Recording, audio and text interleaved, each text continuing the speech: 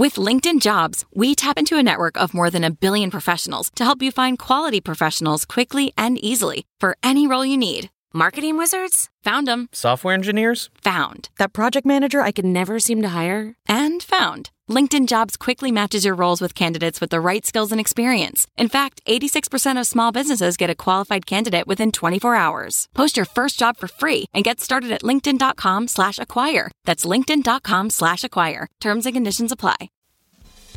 Welcome to Money for the Rest of Us, a personal finance show on money, how it works, how to invest it, and how to live without worrying about it. I'm your host, David Stein, and today is episode 38. It's titled, How to Invest Like a Hedge Fund.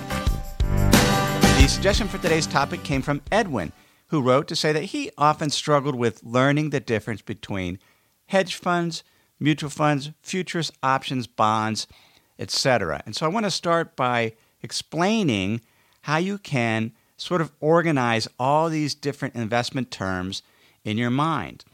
One way to do it is to separate out what is an investment vehicle from an investment security. An investment vehicle is a particular legal structure for accessing investments. It's generally it can be a commingled vehicle, or it can be a vehicle where you are the only investor. The distinguishing feature of an investment vehicle is that there is a professional money manager selecting securities on your behalf. An example of a investment vehicle would be a mutual fund. There's a publicly traded vehicle. It's registered with the SEC, and there's a mutual fund manager that is selecting stocks or bonds, and your assets are commingled with other investors. Now, every investment vehicle has certain types of liquidity features. So a mutual fund, an open-end mutual fund, you have daily liquidity, so you can get your money at the end of the day. That's when the security trades. Another investment vehicle would be an exchange-traded fund. There, again, it might seem like a security because it trades on an exchange like a stock, but the reality is there is a ETF manager that is selecting underlying securities. So an ETF is a vehicle. There, the liquidity essentially is throughout the trading day. So a hedge fund is also an investment vehicle. A hedge fund is a private investment partnership. So the investors are limited partners, and the professional money manager, the hedge fund manager, is the general partner. Now, a hedge fund typically caters to institutions and very high net worth individuals. And one reason they did that is for many years, prior to 2011, most hedge funds weren't registered, at least in the U.S., weren't registered with the Security and Exchange Commission, or the SEC. So as long as they didn't market to the general public, they didn't need to register, and so they were effectively unregistered investment vehicles. Other distinguishing feature about a hedge fund is it doesn't have daily liquidity. Most hedge funds have either annual liquidity or quarterly liquidity. Some might have monthly, but generally when you invest in a hedge fund, you put your money in, and you might have an opportunity once a year to take that money out. And the reason why hedge funds do that is, well, two reasons. The practical standpoint, that way they can continue earning their fees, and hedge funds have an interesting structure when it comes to fees, whereas most investment vehicles just charge a straight-up asset management fee. A hedge fund will charge an asset management fee. In other words, they get a percent of the assets, but they also get what's an incentive fee, which is a percent of the profit, and that's typically calculated at the end of the year, and it can be as high as 20%, which is why there are so many hedge fund managers in the Forbes 500 list or other list of multi-billionaires, because hedge funds are highly compensated.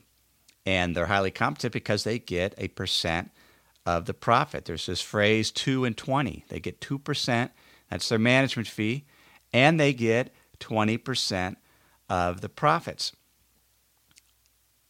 The thing about hedge funds, though, is are all those hedge funds really that skilled to deserve that level of compensation? And it's an intriguing question, and it's one as I spent a number of years researching hedge funds.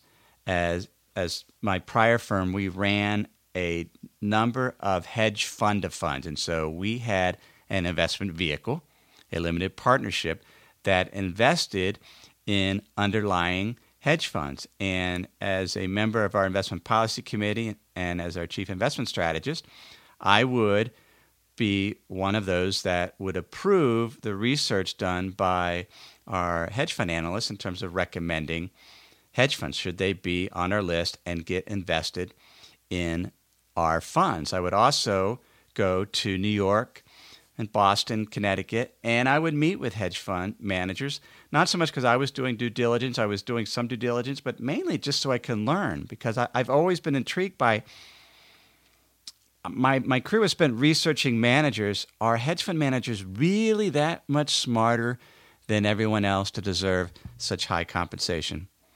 And in some cases, they are, and in many cases, they're not. But they have a structural advantage in terms of how these funds are set up that gives the appearance that they're very, very smart. And I'll talk about that later in this episode. But first, what are some of the things that we can learn? The title of the episode is Learn to Invest Like a Hedge Fund. So I'll focus on some of the positives, the takeaways that I've learned and applied to my own investing that I've learned from hedge funds. And the first is be flexible and patient. Hedge funds have a great deal of flexibility in terms of their investment mandates. Again, a hedge fund is an investment vehicle. That means that there isn't one stripe of hedge fund. They can have all types of different investment strategies. I remember one of the first hedge funds I got to know. I was an advisor for a pension plan, so I was their pension consultant. And this particular pension plan was a corporation that did manufacturing. They made mason jars and made aerospace equipment. And there was the CFO kept bringing this guy, wanted us to meet with this one person hedge fund, one guy, and he was a specialist in manufacturing companies. And for his hedge fund, he literally would invest in 5 or 6 stocks. That's it. It was very, very concentrated. A lot of long positions, maybe a few short positions to sort of hedge the portfolio. But that was his strategy, 6 stocks. He's still in business. He has a fabulous track record. And eventually this pension plan sort of we didn't recommend that they do this, but they invested in this hedge fund because, and they were attracted to it because this particular hedge fund manager was such a strong researcher and knew the industries that he focused on, which happened to include this corporation whose pension plan that I was a consultant for. So they saw the level of due diligence and research that he did, and he was a great, great stock picker, and he started a hedge fund. And so that's one of the examples. It can be very, very concentrated. There are hedge funds that are just trader-oriented. In other words, they might trade commodities or they might trade interest rate futures. I remember going to a hedge fund in Connecticut, and that's what they did. They were a trading firm. They had it set up in this old mansion in Connecticut, and half the room were quantitative traders, very, very systematic traders following really quantitative type formulas. So there wasn't a whole lot of flexibility. And on the other side of the room where there was a great deal more flexibility in terms of how they traded, and they had some leeway. And so that's all that firm did. And I remember meeting with the head of the firm who had put it together, who again, was, I don't know, multi-billionaire. And whenever I meet with any manager, including a hedge fund, I'm always trying to figure out, are they really that smart? I'm kind of jaundiced that way. I want it.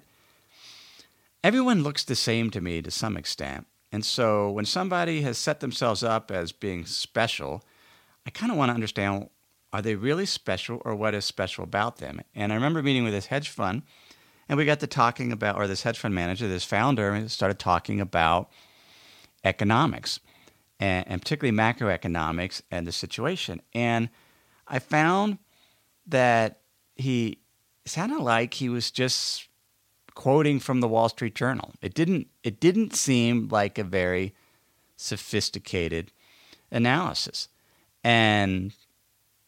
But as I got to thinking about it afterwards, I realized, well, his skill isn't necessarily taking macro views and trading on them. His skill was recruiting traders and setting up trading systems, quantitative trading systems, but also recruiting other traders that actually had skills. So he didn't necessarily have it, and it became pretty clear as I met with him that he didn't necessarily have a skill for predicting the future, but that was his particular skill. So there was more trading oriented.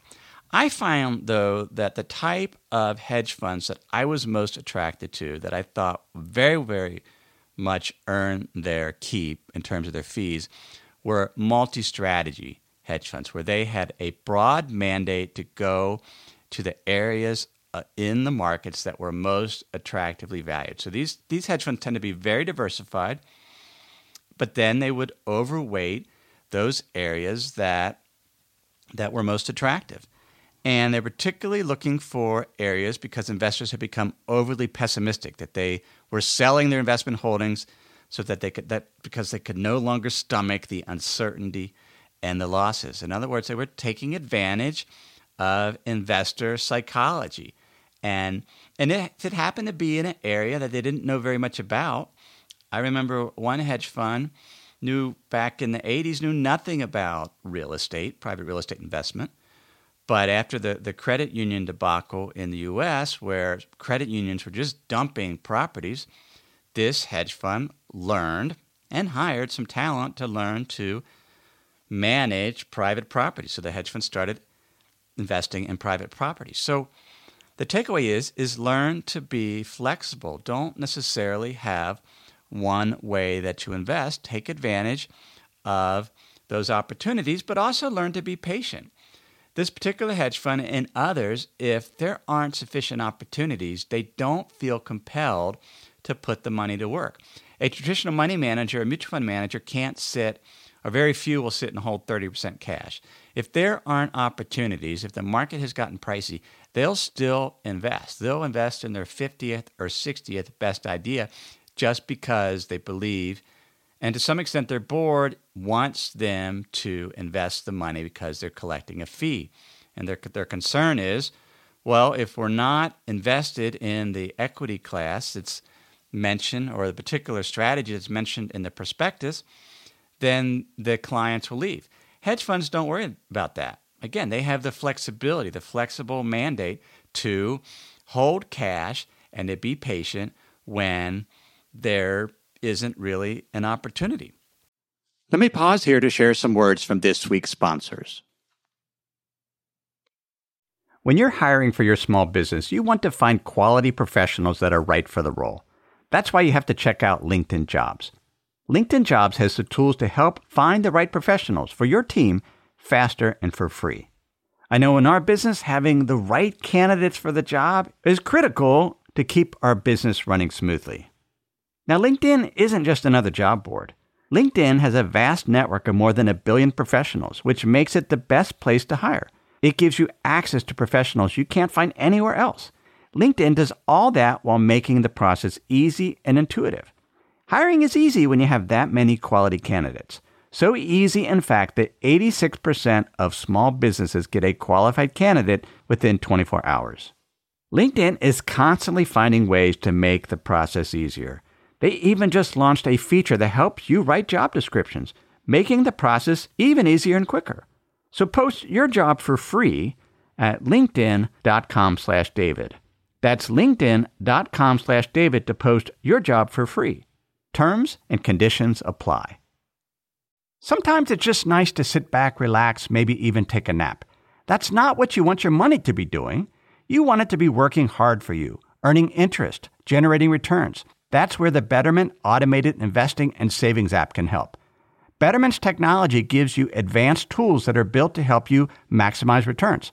They have diversified portfolios of low-cost ETFs that have been constructed by experts, high-yield cash accounts where your money can earn 11 times the national average, and automated investing technology like automated rebalancing. These tools can help you reach your savings and investing goals. Betterment is a fiduciary. That means it's their job to act in your best interest. They will never recommend an investment or give you guidance unless they believe it will help you reach your financial goals. So visit Betterment.com to get started. Learn more about the high-yield cash accounts at Betterment.com. Investing involves risk, performance not guaranteed, cash reserves offered through Betterment LLC and Betterment Securities. Betterment is not a bank. Second thing to learn from hedge funds is protect against the unknowns. Now, the term hedge fund came from the idea that they would hedge. They would protect against market losses. As I mentioned, hedge funds earn an incentive fee comprised of 20% of the investment partnership's annual profits. Now, they only get that incentive fee if they make a profit. And if they happen to lose money in a given year, they don't start earning that incentive fee until they have regained or recaptured that profit. That's called the high water mark. And so the structure of a hedge fund is very much set up to where they don't want to lose money, because if a hedge fund loses money, they can't collect their incentive fee, which means they can't pay their underlying talent as much money. A great deal of hedge fund compensation, or most of it, comes through that incentive fee. And so if they get underwater, it could take several years for them to recoup and get back to that high water mark, which could cause some of their talent to leave, which could cause investors to want to leave the fund at the annual opportunity to leave. And so it can kind of compound itself. And so they very much don't want to lose money at all. And one way they do that is they hedge. They protect against the downside. They're trying to capture the upside, protect against the downside. And I've met with hedge fund managers, and I've tried to, I ask them to some extent, what are you hedging against? And sometimes they'll give specific answers, but the most direct will say they don't know. They're just protecting against things that are unknown. And we can do that in our own investing. One way to do that is to diversify as much as possible. And many of the top-tier hedge funds that I like are very, very diversified. That's one way to protect. But a better way is to actually keep a margin of safety, some type of cash buffer. That's why individuals should keep some type of emergency fund. That is a way to keep a cash buffer just in case, to hedge against the unknown, to hedge against a period of unemployment or an unexpected expense, the car breaks. That's a margin of safety, and that's really what a hedge is. Buying insurance is, say, life insurance. Homeowners insurance is a form of a hedge. You're paying a premium in order to protect against the downside.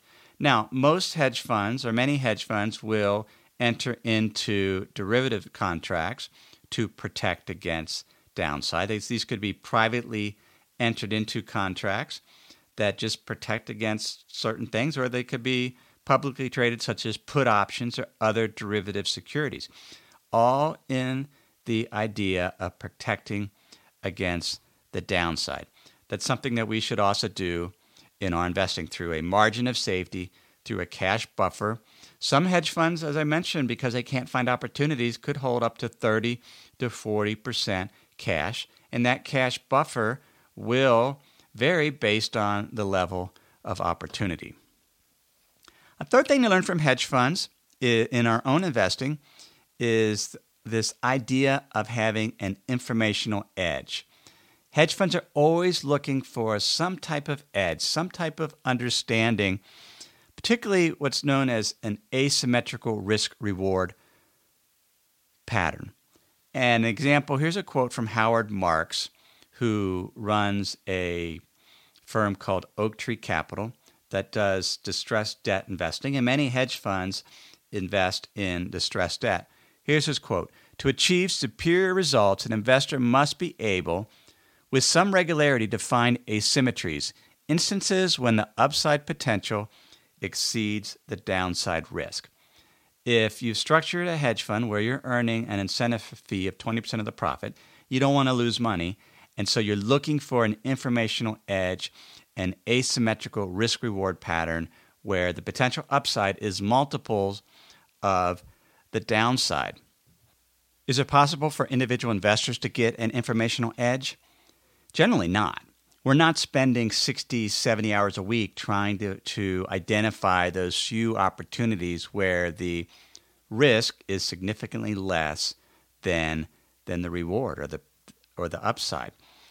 What we can do is find systematic or a structural advantage. If investors that focus on value, finding undervalued segments of the market, or investors that focus on momentum when market internals are attractive, where there's a momentum aspect to the market. These are structural aspects to the market that we can take advantage of that many hedge funds do. Those that are multi-strategy hedge funds that are going to the most attractive areas of the market, sometimes they're attractive because of undervaluation. Sometimes they're attractive because of investor psychology. There's a momentum aspect to the market. So that's one way to do it. But generally speaking, we're not going to have the informational edge that many hedge funds do. Another thing that hedge funds are very, very aware of is what's known as asset liability matching. One reason they only allow investors to leave once per year, and often will put up a gate. In other words, if a lot of investors leave or want to leave, they limit the amount of investors that can leave. And that's because many of their investments are longer term in nature. They could even they're just not terribly liquid, and so they don't want to disadvantage the remaining investors because a lot of their existing investors want to leave. So if you think about, so many investors are leaving, and so the hedge fund has to sell the most liquid securities in order to raise cash to give to the departing investors. That would leave the ones that stayed with very, very illiquid positions. And so they put up these gates, and they try to match their assets, their holdings, with their liability, the need to give the money back to their limited partners. And that's something we need to do in our own lives. One reason we don't want to get too illiquid, we want to maintain a cash buffer and just kind of keep those asset liabilities intact to where we're not overly illiquid in a period where we need money. Now, one other item on hedge funds. They have a structural advantage of themselves. And the structural advantage that they have is they don't have a benchmark. Their benchmark is to make money, to have an absolute return. And what is interesting about that, let me give you an example. I knew some very smart small cap or small company stock researchers. They were in their early 30s. They worked for a firm in New York. They managed some money from my clients. But they weren't the senior people at the firm.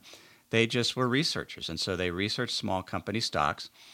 3 of them decided to get together and start their own hedge fund. This was in 2003. They were able to raise a couple $100 million. And then they started at the beginning of 2003 focusing on those small company stocks. They had maybe 20 in their portfolio. They did some hedging, but they had never really hedged before in terms of going short, but they shorted a few stock, but generally they were more long focused. Small company stocks were up 37% in 2003. This hedge fund was up 20%, and they made their incentive fee was a couple $1 million. They were millionaires. They were multimillionaires after 1 year.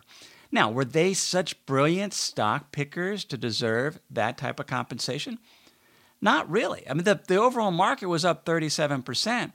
They were up 20%, but because they were, quote unquote, a hedge fund and they got a percentage of the profit, that was sort of how it was set up.